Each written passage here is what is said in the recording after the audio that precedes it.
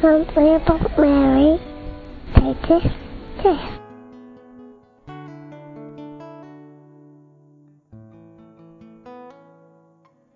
Alors, c'est sœur Marie-Jérémie au sanctuaire Notre-Dame du Laus.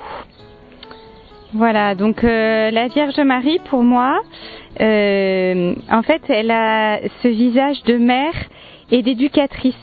En fait, à l'image de ce qui s'est vécu ici à Notre-Dame du Laus, la Vierge Marie, elle a conduit Benoît Trancurel pendant 54 années, c'est-à-dire toute sa vie. Voilà.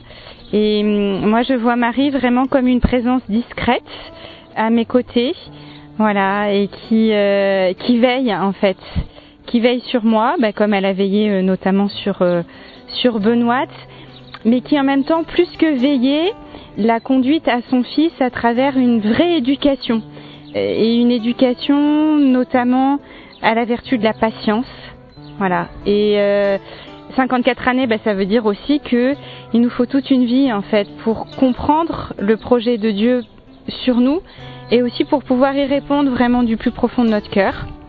Et c'est pas rien, voilà. Et on a besoin pour cela vraiment de l'aide de Marie parce qu'on est pauvres et pécheurs.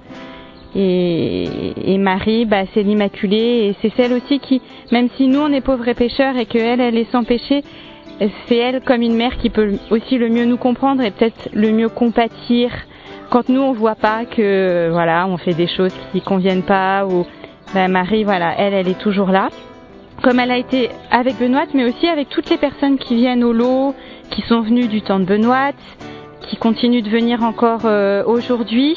Voilà, Notre-Dame du Laus ici c'est le refuge des pécheurs. Marie est invoquée sous ce nom de refuge des pécheurs, donc voilà, on peut vraiment se blottir dans ses bras. Et puis, elle avait aussi invité Benoît au début des apparitions à se reposer sur son manteau.